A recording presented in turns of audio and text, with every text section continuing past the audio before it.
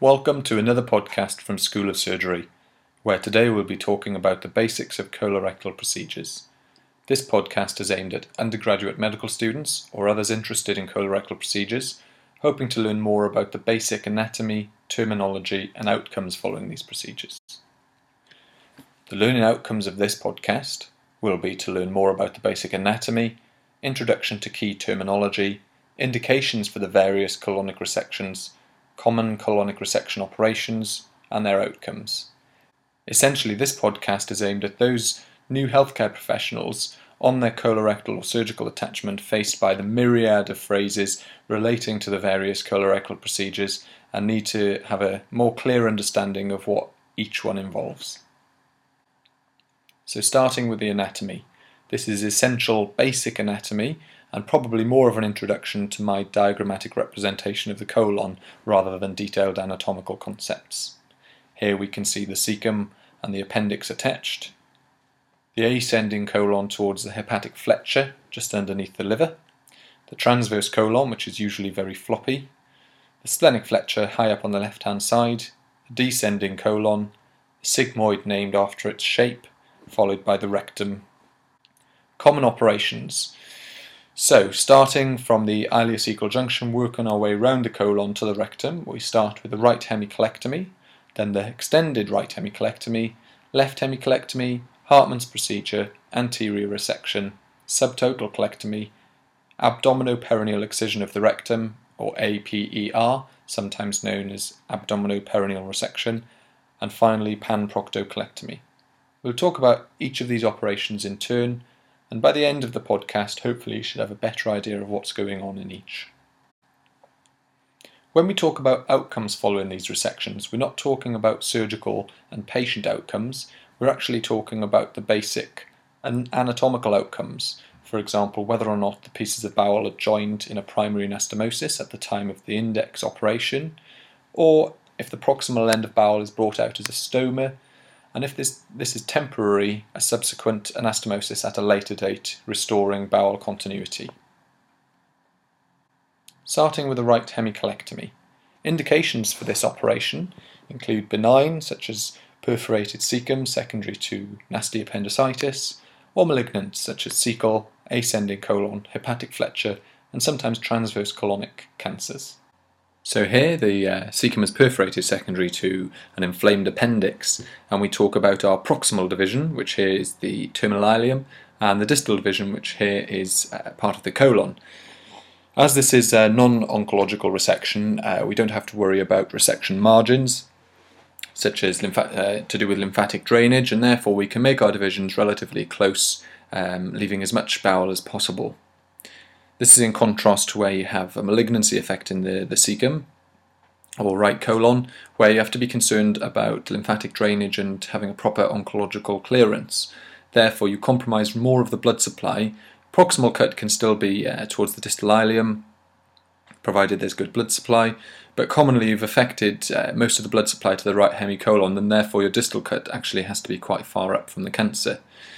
The outcome following a right hemicolectomy, provided your anastomosis isn't compromised, is usually a primary anastomosis, and here I've drawn a diagram representing a primary side-to-side anastomosis of that distal end of small bowel with the remaining proximal end of colon. Left hemicolectomy is an operation most commonly performed in the elective setting, commonly for cancer or diverticular disease and its complications. The outcome is usually a primary anastomosis. You can see here a malignancy affecting the left hemicolon, proximal cut made proximal and distal, all within the colon, and following this we most commonly see a primary anastomosis. Hartmann's procedure is a procedure most commonly performed in the emergency setting for any pathology affecting the sigmoid or rectosigmoid colon. Common indications would be an obstructing cancer, perforation secondary to either cancer or diverticular disease, or diverticular complications. Here we can see a cancer affecting the sigmoid colon, and here diverticular disease affecting the sigmoid colon. These two pathologies, especially in the elderly population, can commonly present with either obstruction or perforation, leading to significant abdominal sepsis. And this would be the indication for our Hartmann's procedure. The proximal division is made in the colon, and the distal division is also made in the colon, resecting the diseased part of bowel. Now, due to the nature of the disease process, as in the presence of a significant abdominal sepsis, an inflammatory exudate around the colon and within the pelvis, and also sometimes due to patient comorbidities, the need for blood flow compromising agents such as noradrenaline to maintain blood pressure can mean that primary anastomosis would not be possible due to the high risk of subsequent anastomotic leakage. Therefore, the proximal end of bowel is usually brought out as part of a stoma. This is the definition of a Hartmann's procedure. So here we can see the remaining stump of distal colon and the proximal end of colon, which is brought out as an end colostomy. Now, this Hartmann's procedure, resulting in an end colostomy, is a reversible procedure when the patient is optimised down the line, when they're fully healed. Usually the earliest is 6 months. They could be brought back to have a procedure where bowel continuity is restored, therefore avoiding the need for a lifelong stoma bag. Anterior resection is an operation usually performed for malignancy in the elective setting. The cancer is affecting the upper end of the rectum, so lower down than those affecting the left hemicolon we saw earlier, or the sigmoid colon. And again, the proximal and distal division are made within the colon, and you have enough of a rectal stump left distal to the cut you've made beyond the cancer so that you can make a safe primary anastomosis, joining these bits of bowel back together.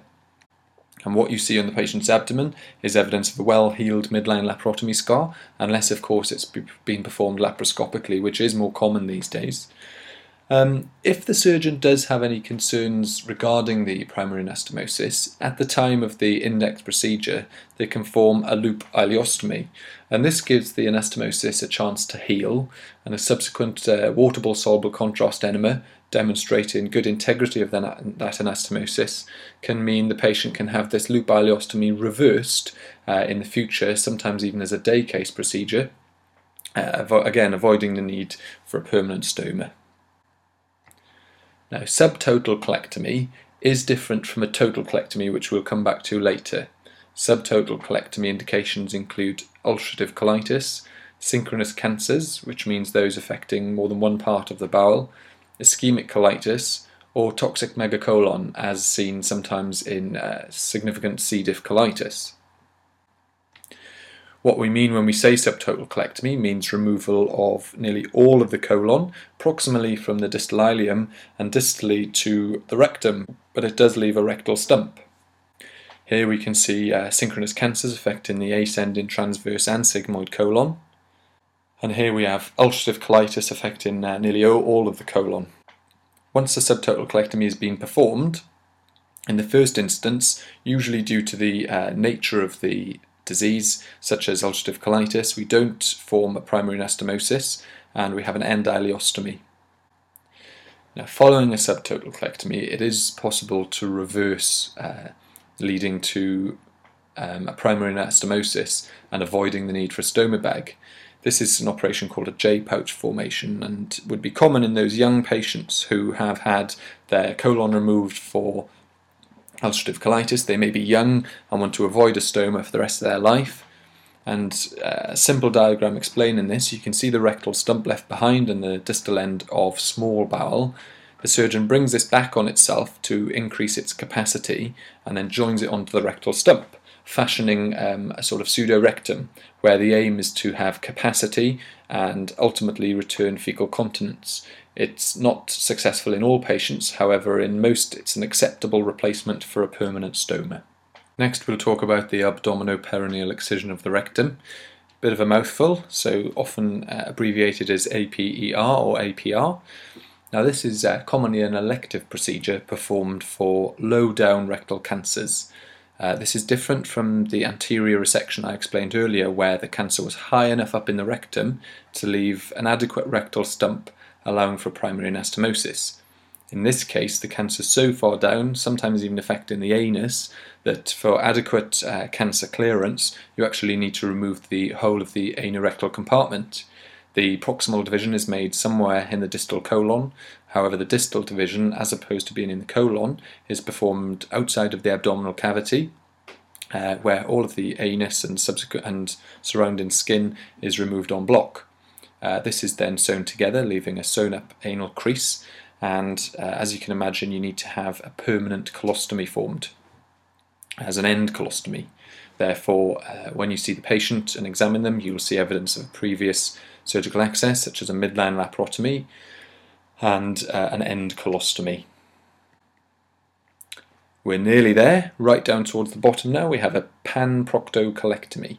As the name suggests, this means removal of all of the rectum and colon, and indications for this procedure can again be synchronous cancers, or indeed inflammatory bowel disease such as ulcerative colitis affecting the whole of the colon, including the rectum.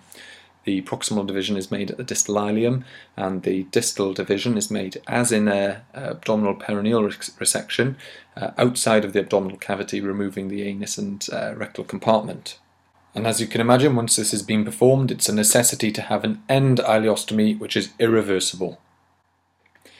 So, that whistle-stop tour has taken us through the basic anatomy, very basic if you remember, indications for various colonic resections, covering the most common, and indeed not all of them, and the common operations performed within colorectal surgery, and the outcomes, meaning primary anastomosis, stoma, whether that be temporary or permanent, and finally reversal procedures such as J-pouch formation.